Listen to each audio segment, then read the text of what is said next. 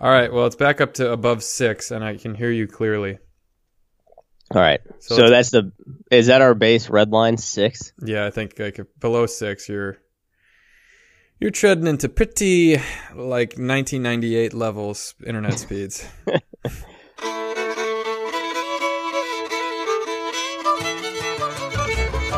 Three Dogs North is an attempt to objectify the subjective with little violence as possible.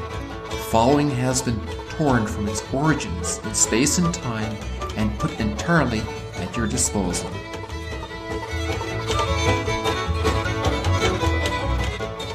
Yeah, I remember one time when I first had the internet at my house. My dad's an electrical engineer, so we were pretty early on. I remember our first email address was dansrj@interaccess.com. Dan's RJ meaning Danstrom, and RJ being my dad's first two initials. We all just shared a family email. Mm-hmm.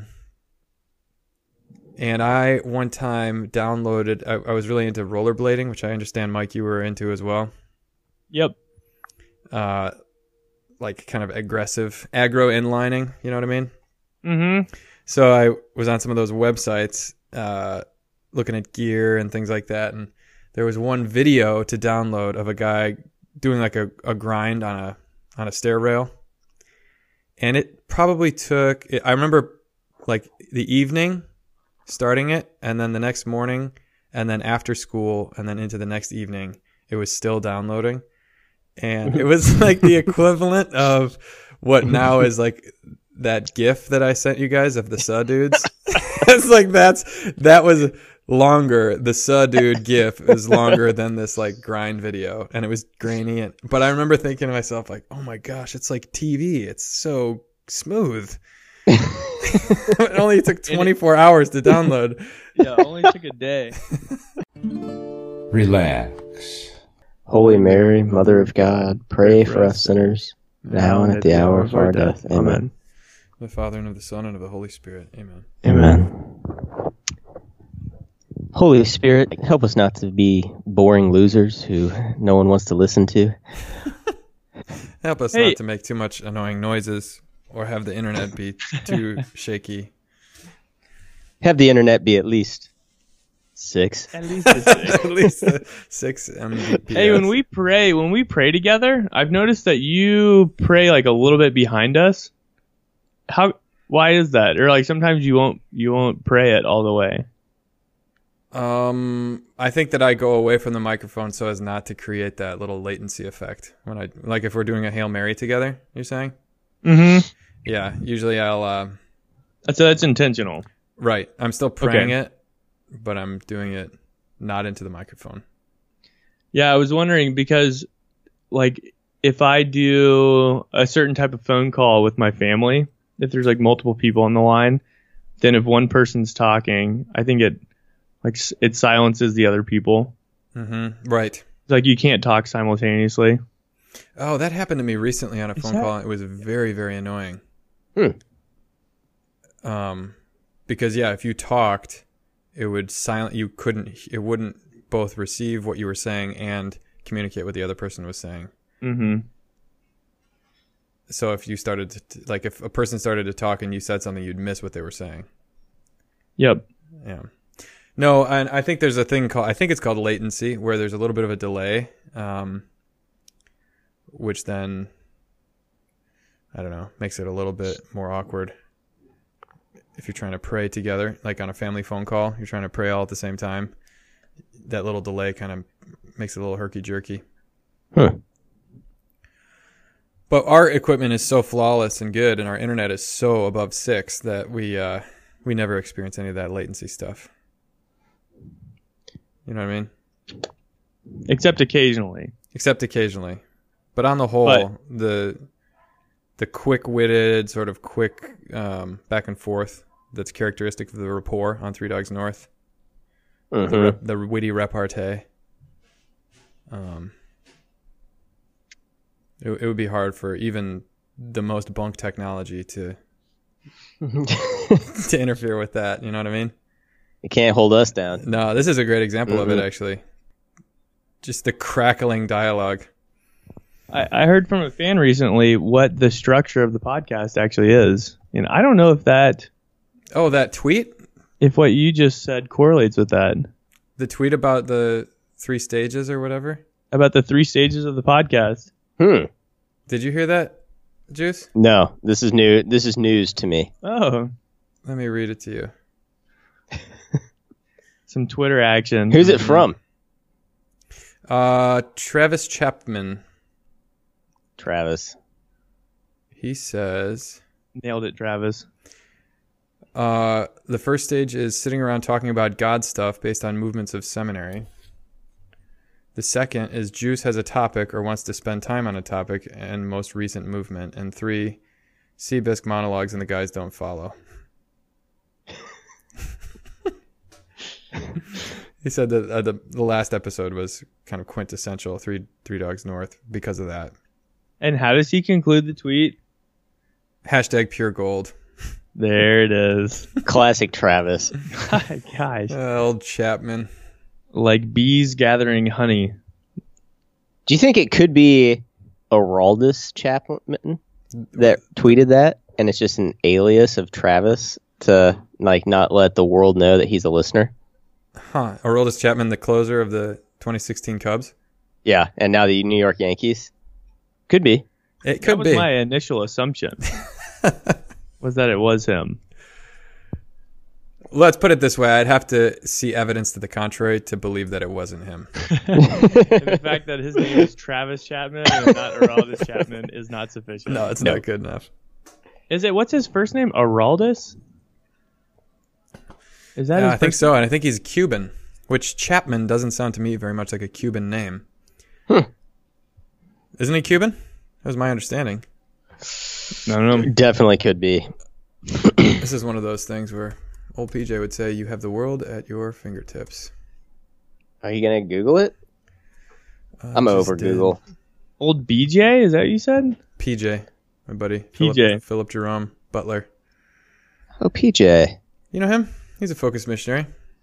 Yeah, I know him. I think I've met him before. I wouldn't say I know him, you know? Mm-hmm. Nationality, American, Cuban. Huh. There you go. Born February 28th, 1988. Day away from being a leap year, baby. Aroldis Chapman, baseball pitcher. 3 Dogs North fan. And 3 Dogs North listener. Hey, put that on there, man. You can do that. Mm-hmm. Well, let's just flip the script on old Araldus. Flip the script and start with me monologuing with something You you guys don't follow? monologue, Okay. Mike, you topic. Hey, that word is off limits. Oh, that's right. He said He said it. That's true. I already, yeah. there was an R. The R is silent Tropic. when it's a speech impediment. That's it. Yeah, so don't call him out. Don't be a bully. Don't use the T word. Hey, I've been working on a thing. You guys want to hear about it? Hey, hold on. Hey, before we get into all that, I do have. I don't want to get into all that right away. Yeah, Whatever well, that I have no is. idea. Your thing could lead to good conversation, And we don't want that. But No, my thing is not. This is not podcast material. What's the thing? Oh, Yeah. gosh. Am I have to cut this out? Why don't you just save it to the end? We're giving you a blatant dude. cut this out now. Dude, this is a blatant cut it out because look, if I don't say it, then it's just gonna be like I'm gonna have it and I'm gonna be in my own little world and y'all aren't gonna be a part of it. So I'll just be You're removed from killing the me, conversation. Smalls. All right, go ahead. Just mark Seabisc, the time. Mark the time. Cut it out. Mark the time. Write it down Did you now. mark it? 17:02. Go. Oh, yes. Why is there something rather than nothing? Mm-hmm. I like the not looking at YouTube covenant, but I've been just freaking attached to Twitter, and this is what I mean by freedom, dude. I want to be actually free. Sometimes I fantasize about like being Jason Bourne and just like being able to travel the world, get up and go, and have like cool missions to do, and I'm totally unattached. Yet I also have a purpose. You know? Yeah. But that you don't have to be Jason Bourne to be unattached but have a purpose, you know? It's just you have That's to true. realize like to unattach from the right things, you know. Have you seen the? Yeah, that's exactly it. Have you seen the movie Up in the Air with George Clooney? No, I've heard of it though. That movie, But like depressing. it's very depressing. But like I didn't watch it close. We watched it in college sometime. Yeah, but that's kind of his whole MO is like no attachment to any person. Like he just works. You know, he can kind of pack his life up in a backpack, and like his mission is his work, blah blah blah. And he pretty much just starts like, this is a spoiler, but he starts having an affair with this lady like via all this travel of work. And I mean, she like comes and I think even meets his family, and he like really kind of falls in love with this woman. And then the end of the movie, he decides like he wants to like go after her and like try to love her and all this stuff. It's like this really kind of groundbreaking thing for his life of, yeah, like what freedom is. And then it freaking turns out she's just been lying the whole time, and she like has a family, and she's just been having an affair with him while she travels. So it's a Ooh. bummer of a movie. Yeah. But it's kind of in a way, it's like a cool reflection on like his whole idea of like this, like detached in a very material sense, like detachment of, I'm just my own man completely. I don't have any, like nothing ties me down. I don't have any commitments, blah, blah, blah, is just such garbage. Yeah. Her devastating line, he shows up at her house and knocks on the door, and these kids run up, her children, and then she answers the door, and they have this whole encounter, and she goes, "You are the parentheses in my life. Oh. Like this family is not the parentheses. Like you were the side story." Right. Like devastating. There's a don't whistle right into the mic. I have earbuds. Don't put in. your tin foot in the mic then. Well, I have earbuds in, and when you whistle right at it, Dictator, sir. Yeah. You're a it dictator. feels like you're whistling into my ear. Oh, I almost just freaking blasted one in the microphone. No, this is something I've thought about with the freedom question, the attachment question, about that we have two things inhibit our freedom on like a daily basis that we feel. One is our obligations, so commitments we've made or obligations we just have kind of in ipsum, you know, like in themselves. We just have to eat, we have to sleep, blah blah blah. Pay our taxes. But then you also have inhibitions on your freedom due to fear, which is more of an internal limit, you know. And one like stupid example that I've thought about recently, is like I never get my car washed. I washed my car, but I like in the wintertime it is always dirty because you're not about to like go out with the hose and wash your car. You know what I mean? You have to go to a car wash. But I've literally never, besides when I was a kid and I was in the car and my parents took the car to the car wash, I've never gone to the car wash. This is embarrassing even just saying this, but there are several things in my life like this where I can just get away with not doing that because I don't want to go there and be like, I don't even know how this works. Do I drive into this thing and stay in my car, or do I give this to somebody else, or do you pay for the vacuum or not? And you know, like when you walk into a restaurant and you're not sure how to order or even how to eat the food, you're like, I think I'd rather just go to a different restaurant. And contrast that with like the post office conversation we had years ago about just going to the post office with the thing you want to send, and somebody will help you and it'll work out. And you know, sometimes I feel like that, like I'm capable of anything, you know, or you know, even if I'm not, my weakness will be made up for by my charisma, and I'll just ask for help and somebody will help me. And honestly, I could do that too. I probably will just go to the car wash. But I was also putting off the dentist I haven't gone to the dentist in like 3 years, and I finally just made a freaking appointment, and I'm sure it'll be fine. And I've started flossing again, and my gums aren't bleeding too much. But you have these little like stupid fears that you're like, I don't want to do that because, and you know, this whole conversation that we've had beforehand that, it's like that, where we're limited by our fear. And sometimes I think our obligations wouldn't chafe us so much if we were just less afraid of being able to transcend the things we can in good conscience, transcend. You cannot transcend your obligations. That there's no such freedom as being free of the things you are obliged by God and nature to do. But there is freedom from fear that comes from trust. It's Sister Rosiella's mad dash, man, in Haiti. That sister I talked about when she just took off running when the superior told her to do something. Right. I don't know. Yeah, that's it. That's freedom. It's true. So she's not jet setting off to, other countries and having so much money that she doesn't have to think about what anything costs. Like that's a certain kind of freedom. But hers is a more interior freedom that she doesn't need to do those things to feel free. Yeah.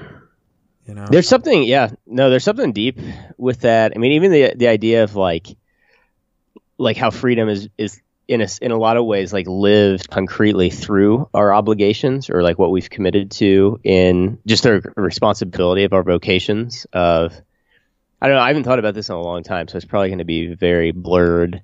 But I remember like in college, did you ever read the book? I think it's called Wild at Heart. It's by a Protestant guy. Yeah. And I remember it being a decent book. Like I liked it at the time. Anyway, I haven't read it since then, but, he just got this like his own type of pitch for like a vision of masculinity and Christianity. And then, it kind of ties into like the C.S. Lewis, like Aslan is not a tame lion, stuff like that, which is cool. But then I remember I think Scott gave it to me one time when he was here, but I read the book, The Little Prince. You ever read that? Oh yeah. Great book. It's a super cool book. And like the conversation between the boy and I think the fox in the book, and the fox tells him that like when you get to know someone, when you become friends with someone, you tame each other. And like there's just like this cool bond of like grounding that happens. It's a really beautiful like couple pages in that book. And yeah, I've just, it kind of stuck with me of like, I don't think Aslan's a tame lion, certainly. There is like this radical and total otherness in God that it's scary sometimes, in very real moments, but at the same time, like, life is just lived like one moment to the next, like what's right in front of you, those that you love and those that love you. I mean, that's it at the end of the day, man. I think it was Scott Hahn that said in class one time, it was just a cool line, especially coming from him. And he was like, if Jesus walked in this room right now, like we would be totally blown away at his humanness. At least, it's like from what I understand and everything. And it's just this beautiful line of like growing in the knowledge of his divinity and like how he walked us through the scriptures. That was more and more. That was a very, very cool class that we had with him. But just getting to know Jesus in that capacity is it's very cool. Yeah, I think that's where, like, if, just thinking about the question that is kind of daunting on me that we talked about earlier is that's really what I want, is not freedom from that question, but freedom in that question. Mm-hmm. Like, just to say, this is the situation. It's going to be tough. Like, let's get after it within that, coupled with whatever fear and, everything that comes along with it, the whole sticky situation, that even in that tough stuff, if you can still be free in the midst of that, like that's a pretty radical type of free. So I think that's actually really what I want more than anything else, from that whole situation. Like the Lord will take care of the rest. But freedom in the concrete circumstance that I find myself, that each of us find ourselves. Yeah. Yeah. Which, I'm thinking of Adam and Eve right now in like the state of original justice, because I'm trying to write. This was what I was getting at before we went into the off-air thing. trying to put together something I wrote a long time ago that I'm now editing, and the more I get into it, the more I'm editing deeply, and it's going to be kind of something very different than what it was originally, but it's a story of salvation history and the kerygma for children that I would like to get illustrated by this author that lives in town here, or this artist that lives in town here. I've wanted to do it for a while, but now I have a little bit more time on my hands now that Father Ken is back and I don't have all the administrative stuff here at the parish. I just kind of resolved to work on this a little bit on my days off and things like that. Today I didn't have much to do, so I was working on it. But like trying to get to the heart of the issue of what the fall of the angels was all about, what the fall of Adam and Eve was all about, and what the solution is that Jesus gives us to the problem of sin. And it keeps, like, to me, it keeps coming back to kingdom and God being the king and him protecting, as king, being the protector, the provider, and the teacher or guide, lawmaker. Like giving him all of those privileges. That's what makes heaven so great, is that he's all in all perfectly the king.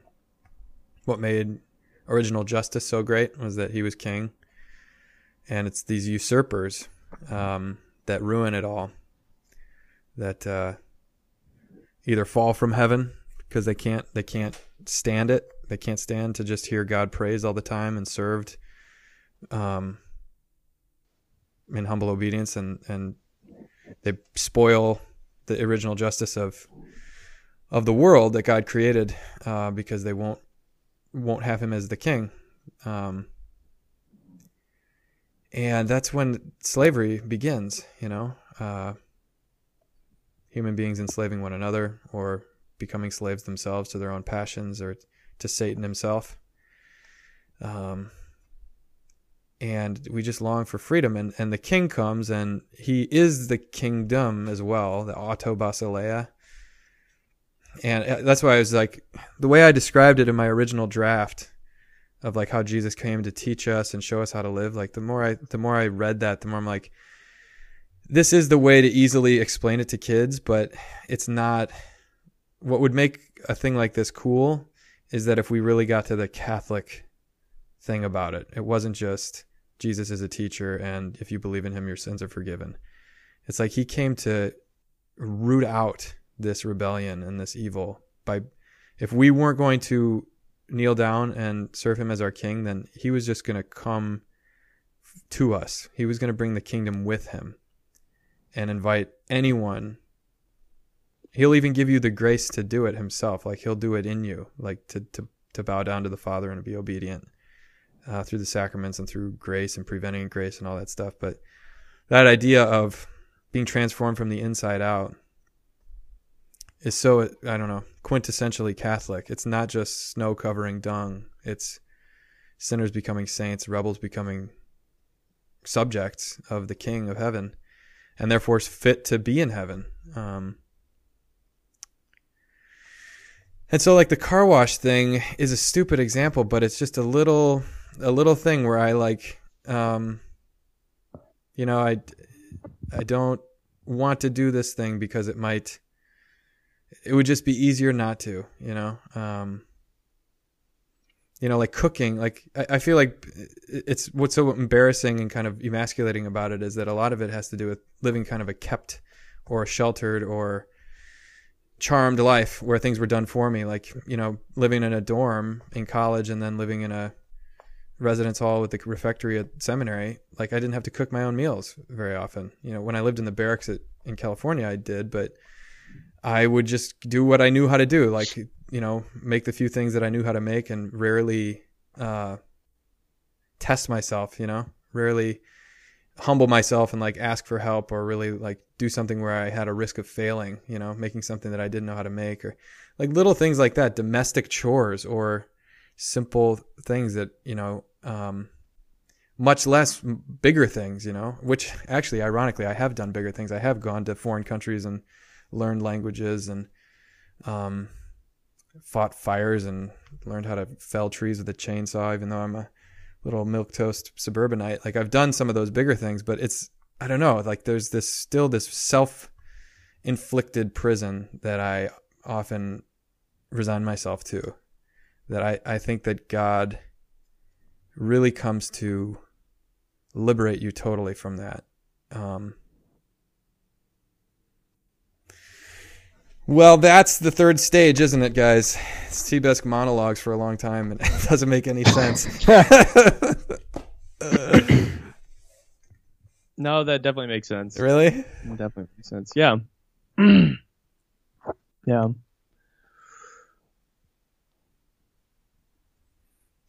Yeah, I guess I think of JR preached a homily earlier in the year, last semester, and he preached on magnanimity being the virtue that combats false humility. And he painted false humility as this type of self-imposed limitation. Another way that you could say that is limitation that derives from fear. That's not real in the Christian sense, but because you live in a cage of your own fear, like you do have these limitations. So then he used magnanimity essentially as the virtue that breaks you out of it, but it actually comes from having true humility, which oftentimes you have to have other people, you humble yourself to allow other people to kind of take you out of your own boundaries. You say like, oh, I can't do that, or I just can't get near that because I would totally fail. But then having the spirit of magnanimity necessitates humility, which then like allows you to actually crawl out of that stuff. Which I mean, sometimes I think I live that way. But then I know there are certain things that, especially if they hint at a lack of a masculine identity, I will definitely shy away from.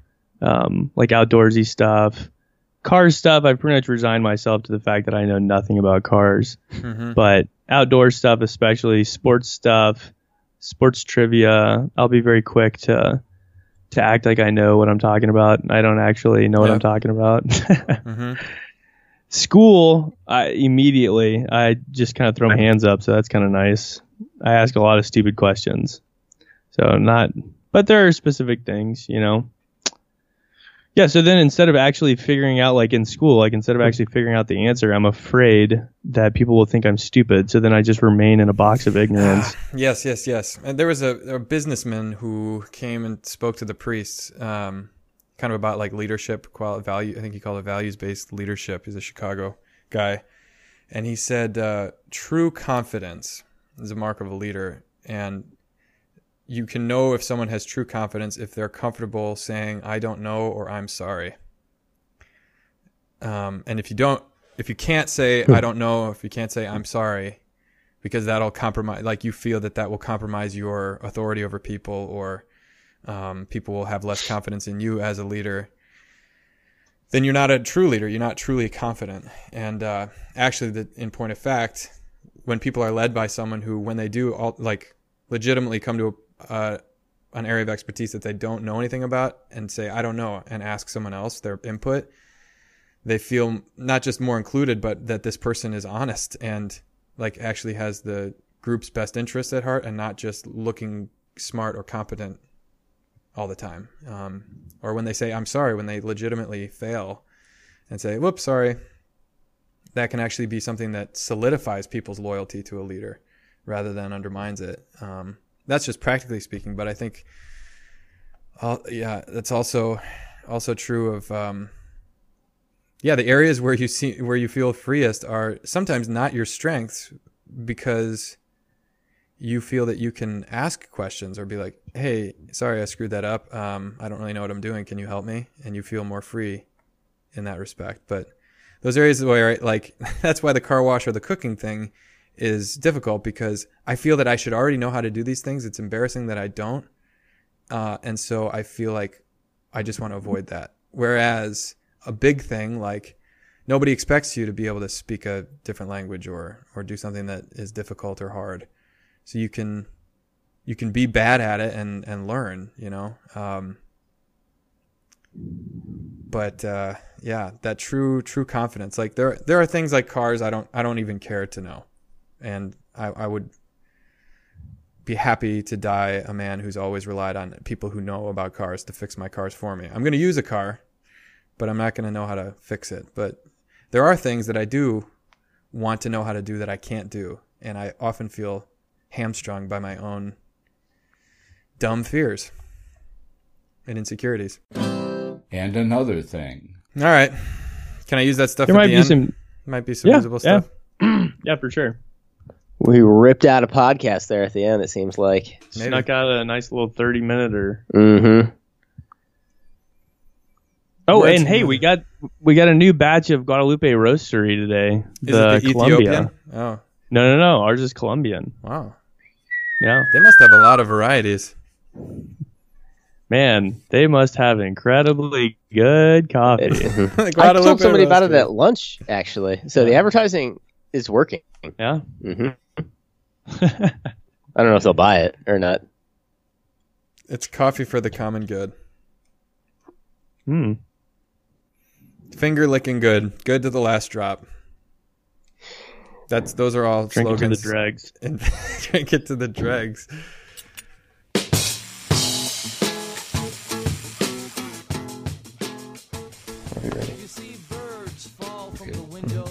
Three Dogs North are Juice, Seabisc, and Michael Metz. Conversations have been edited to sound smarter. Audio and transcripts of this episode are exclusive property of Mundelein Seminary and may not be rebroadcast without the express written consent of Major League Baseball.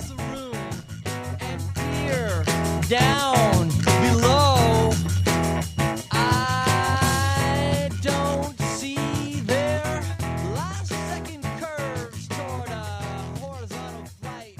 All these birds just falling from the Spanky dogs.